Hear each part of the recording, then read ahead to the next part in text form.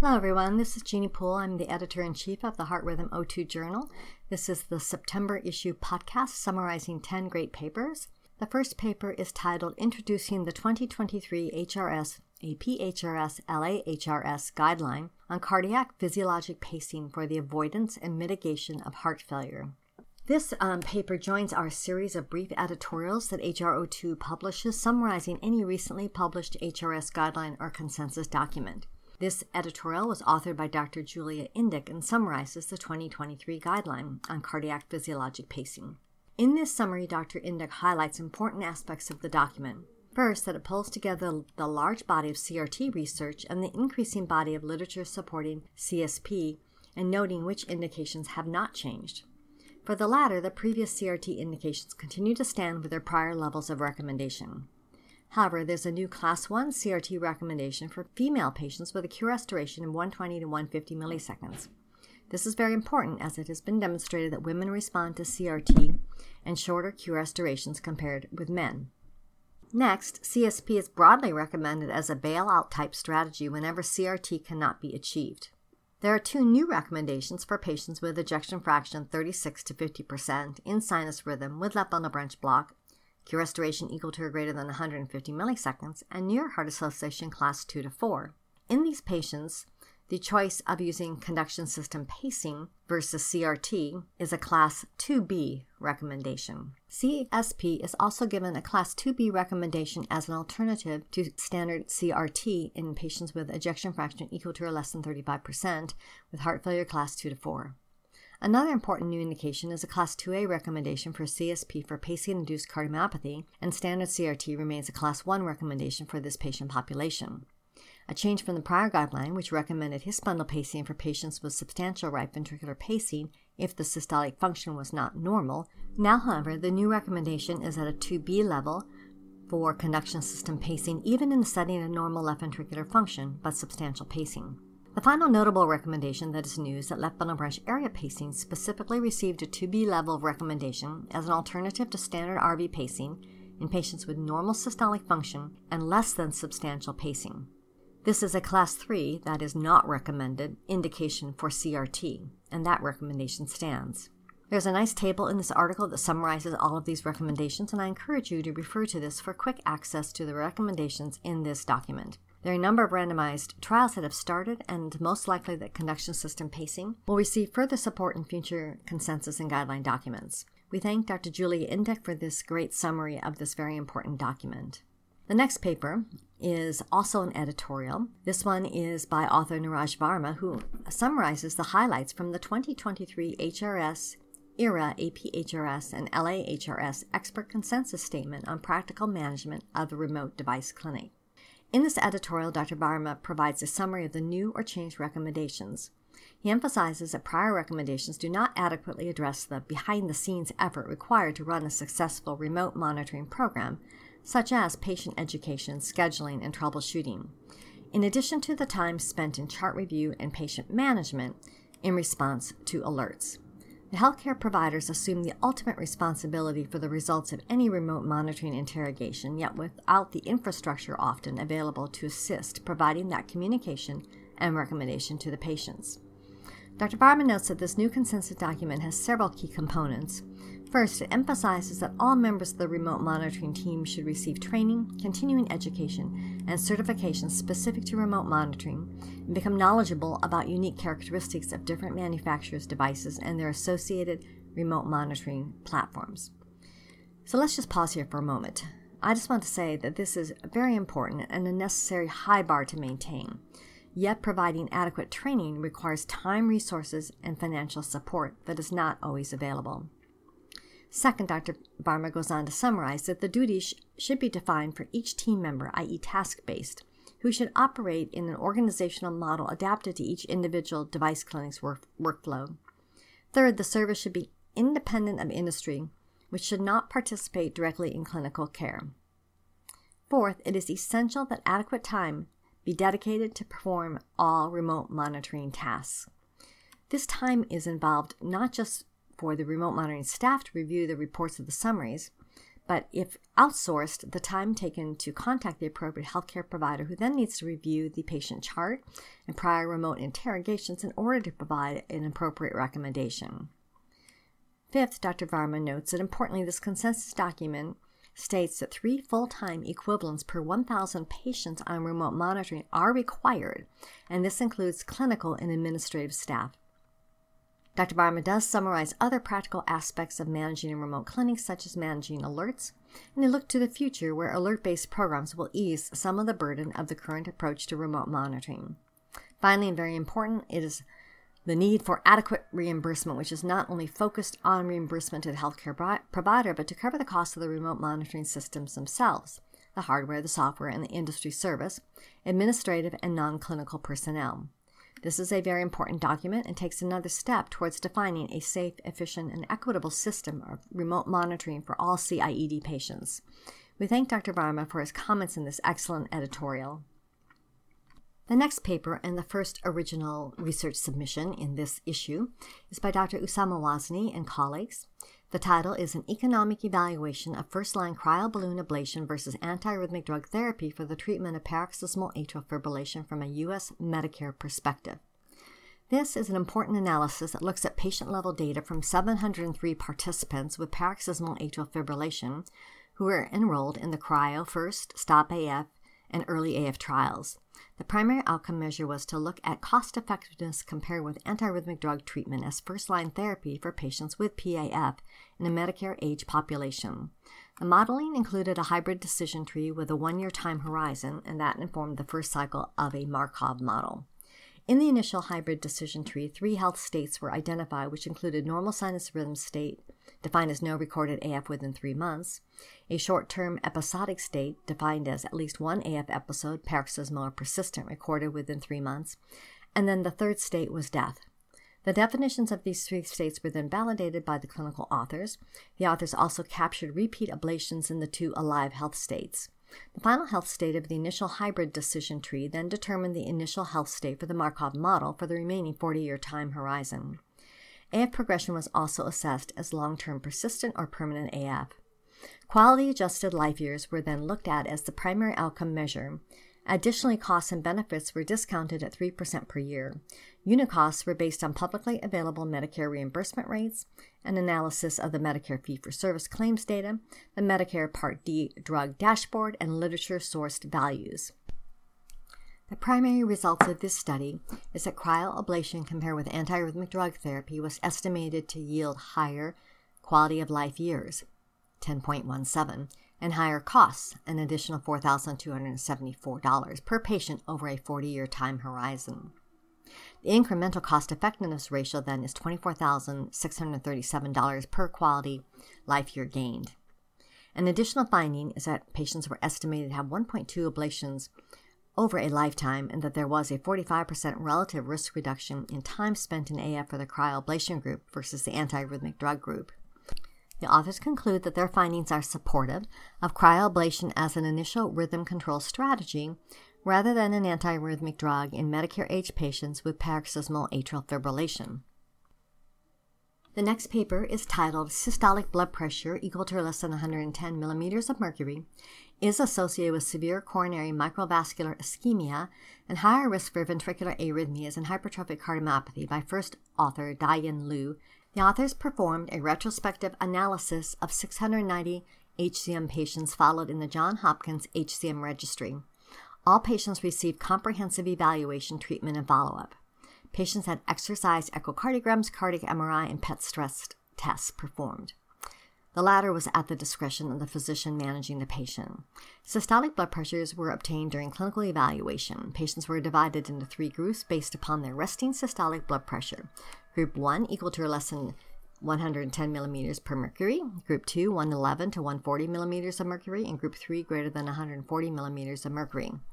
The outcome measures were 1, sustained VT or VF, 2, new onset or worsening heart failure, 3, all-cause mortality, and 4, a composite of numbers 1 through 3. The authors found that resting heart rates were similar across the 3 groups, but that Group 1 patients were younger, more likely to be women, and to have non-obstructive hemodynamics with restrictive diastolic filling. They were also more likely to have had VT-VF and an ICD. Group 1 had the lowest rest and stress myocardial blood flow and highest summed difference score. Additional findings were that both rest and hyperemic myocardial blood flow were positively correlated with age, resting pulse pressure, mitral E and A waves, and E to EO ratio. Resting MBF was positively correlated with resting heart rate, and resting MBF also was positively correlated with provoked peak LVO2 gradient. Hyperemic MBF was negatively correlated with LV mass and positively correlated with rest systolic blood pressure and MAP and inducible ischemia. In terms of the primary outcome measures, after a follow-up of 3.1 plus or minus 2.7 years, 154 patients underwent myectomy and 36 underwent alcohol septal ablation for treatment of LV obstruction. There were 27 VTBF events, 39 heart failure events, and 15 all-cause deaths. Not surprisingly, patients in Group 1 had the highest incidence of VTBF, although the incidences of heart failure, all-cause death, and the composite outcome were similar across the three groups. Systolic blood pressure less than 110 millimeters of mercury was associated with a higher risk of VTBF than systolic blood pressures that were higher than 110. After adjusting for age, sex, HCM type, and history of ICD implantation, rest systolic blood pressure less than 110 millimeters of mercury continued to be independently associated with VTBF with a hazard ratio of 2.6. This was quite an extensive analysis focused on the systolic blood pressure as the primary variable. The authors conclude that the lower versus higher blood pressure was associated with greater severity of coronary microvascular dysfunction and coronary microvascular ischemia, with a higher incidence of ventricular arrhythmias. While the authors postulate that lower blood pressure results in lower coronary perfusion and therefore higher risk, they note that not all of the patients in the cohort had the advanced PET imaging, and that resting blood pressure may not be the whole picture, and future studies will be needed to also replicate these data and include a look at exercise blood pressures. The next paper has an interesting title: Alcohol and Caffeine Synergistically Induce Spontaneous Ventricular Tachyarrhythmias, ameliorated with dantrolene treatment by Dr. Yuha Zhang and colleagues. The background for this study is that alcohol and caffeine are the two most frequently consumed substances in the general population, and that many people are consuming both. The authors state that both substances may increase cardiac arrhythmia risk, but that it is unknown if alcohol, specifically binge drinking, and caffeine co-consumption can synergistically be more pro-arrhythmic. The authors also studied whether dantrolene could ameliorate the development of ventricular arrhythmias. The study was conducted in a rat model. The rats were randomized to 4 groups: 1 binge alcohol only, 2 caffeine only, 3 binge alcohol plus caffeine, and 4 binge alcohol plus caffeine plus dantrolene. The alcohol delivery was given intraperitoneally every other day times 3. To assess the effects of dantrolene, the authors looked at whether alcohol induces calcium sparks and whether dantrolene treatment attenuates alcohol-induced calcium leak in the ventricular myocytes. The results showed that no arrhythmia was induced with caffeine alone or alcohol alone. However, alcohol plus caffeine induced spontaneous ventricular tachyarrhythmias in all of the rats. Dantrolene prevented ventricular tachyarrhythmia induction in all 7 rats in that group, and in isolated ventricular myocytes, alcohol significantly increased calcium sparks, and dantrolene treatment reduced alcohol-induced calcium sparks. It is noted that atrial arrhythmias were not observed, which we know in humans that both alcohol and caffeine are associated with atrial tachyarrhythmias. There are limits to extrapolating this data to the human heart given the differences in cardiac electrophysiology. It is interesting that dantrolene, which has been shown to stabilize the RYR2 and reduce calcium leakage, was able to prevent VTBF in this rat model.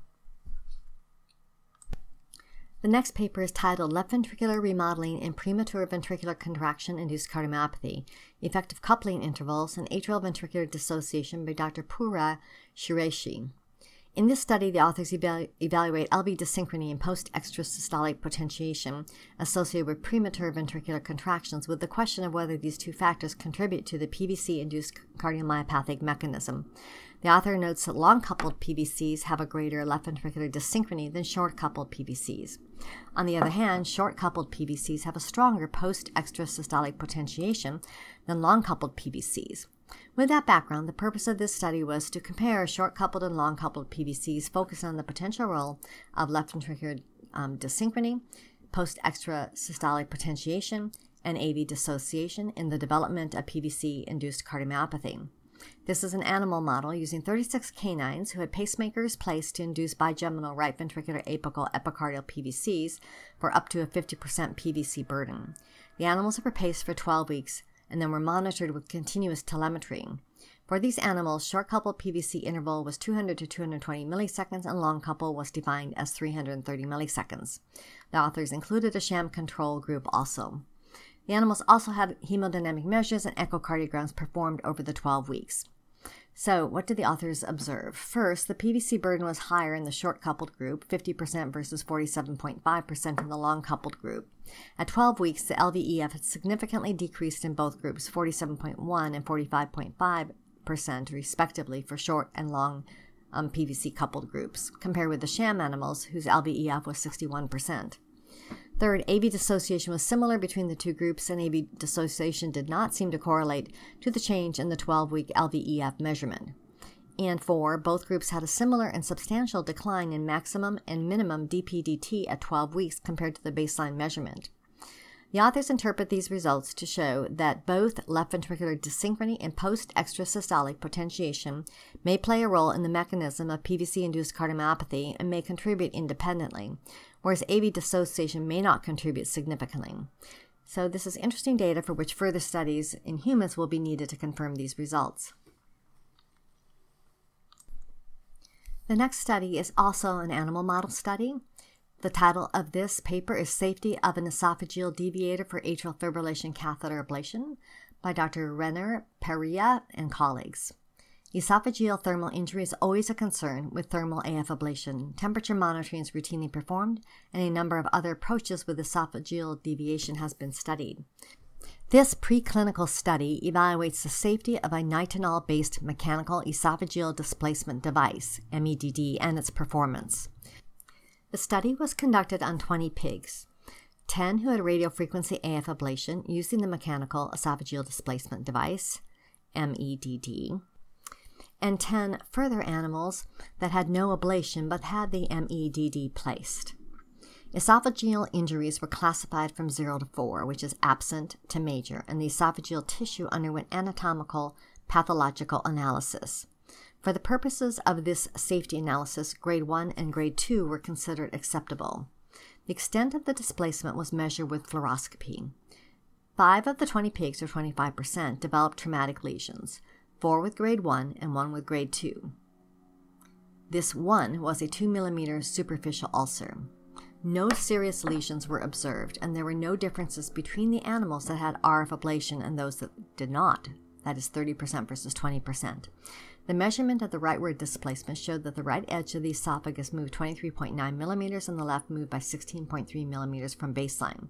When the esophagus was moved to the left, the right edge moved by 13.55 millimeters and the left edge by 16.5 millimeters.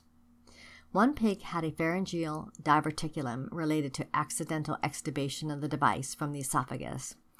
The authors conclude that the degree of deviation of the esophagus was acceptable and considered successful. They did not note any serious esophageal lesions, and both groups had minor lesions, possibly due to the mechanical device itself. The authors note that further clinical trials are needed, but that using mechanical deviation devices may improve safety during thermal ablation. The next paper is a review topic. It's a very interesting paper with the title Speech-Induced Atrial Tachycardia, a narrative review of putative mechanisms. This is by Dr. Hurtado and colleagues. In this paper, the authors explore the phenomenon of speech-induced atrial tachyarrhythmias. There have been case reports describing this relationship and discussions in case reports suggesting the potential role of the autonomic nervous system. The authors note, however, that there is no unified description, and in this paper they seek to provide a review of the literature and proposed mechanisms. Their key findings are as follows. 1. Speech-induced atrial tachycardias are rare, quality-of-life limiting arrhythmias that predominantly affect previously healthy individuals without structural heart disease. 2. The mechanism of speech-induced atrial tachycardias likely involves the autonomic nervous system, thus implicating aberrant stimulation through extrinsic and intrinsic cardiac autonomic structures. And 3. Evidence is limited with regard to treatment strategies and range from beta blockade to catheter ablation, with the former being effective for transient episodes of speech-induced tachycardias and the latter showing a marked predilection for ablation targets in areas associated with intrinsic cardiac structures. Next up is another review topic paper. This title is Genetic Mechanisms Underlying Arrhythmogenic Mitral Valve Prolapse, Current and Future Perspectives by Dr. Jeanne Levy and colleagues. This is another very important topic and one that we are faced with increasingly, which is understanding arrhythmogenic mitral valve prolapse and in particular arrhythmic management and prevention. In this review, the authors focus on familial MVP, which affects 2 to 3% of the general population, for which a heritable component of MVP may be 20 to 35% of all MVP. The key points that the authors note are: 1, there is increasing recognition of arrhythmias in mitral valve prolapse having a familial component. 2nd, overlap between inheritance, ventricular arrhythmias, sudden cardiac death, and MVP has been reported. 3rd, understanding familial MVP and its connection to rhythm disorders can help determine patient risk and ultimately aid in the development of effective management strategies. And finally, prospective evaluation of arrhythmogenic MVP not only should include multimodality imaging, electrophysiologic studies, and ablation, but also should incorporate family screening and genetic evaluation. The next and final paper is a brief report. The title is Evaluation of a Novel PVC and PAC Detection Algorithm in an Implantable Cardiac Monitor for Longitudinal Risk Monitoring, with first author Joseph Marmerstein and colleagues. This is a brief report that describes the novel PVC-PAC algorithm incorporated into the Biotronic Biomonitor Implantable Cardiac Monitor, which they note has a 5-year battery. The authors describe and summarize the following. First, in a large data set containing ECG data recorded in 435 patients, the novel PVC-PAC discrimination algorithm detected PVCs with high sensitivity, 73.1%, and specificity, 99.95%. The discrimination algorithm detected PACs also with high specificity, 99.9%, with a tendency to overestimate PAC frequency. Patient PVC burden determined by the PVC-PAC discrimination algorithm was highly correlated with the true PVC burden, demonstrating that this algorithm provides an accurate measure of underlying PVC burden. The authors conclude that long-term PVC-PAC burden monitoring provides improved diagnostic accuracy over Holter monitoring, which can be prone to short-term fluctuations. Well, this concludes the summary of the papers published in the September 2023 HRO2 issue. I hope you enjoyed hearing about these interesting papers. We always want to take the time to thank our editors and reviewers for their efforts in making HRO2 successful and appreciate all of you who submit to our journal. I will be back next month with the next podcast in October.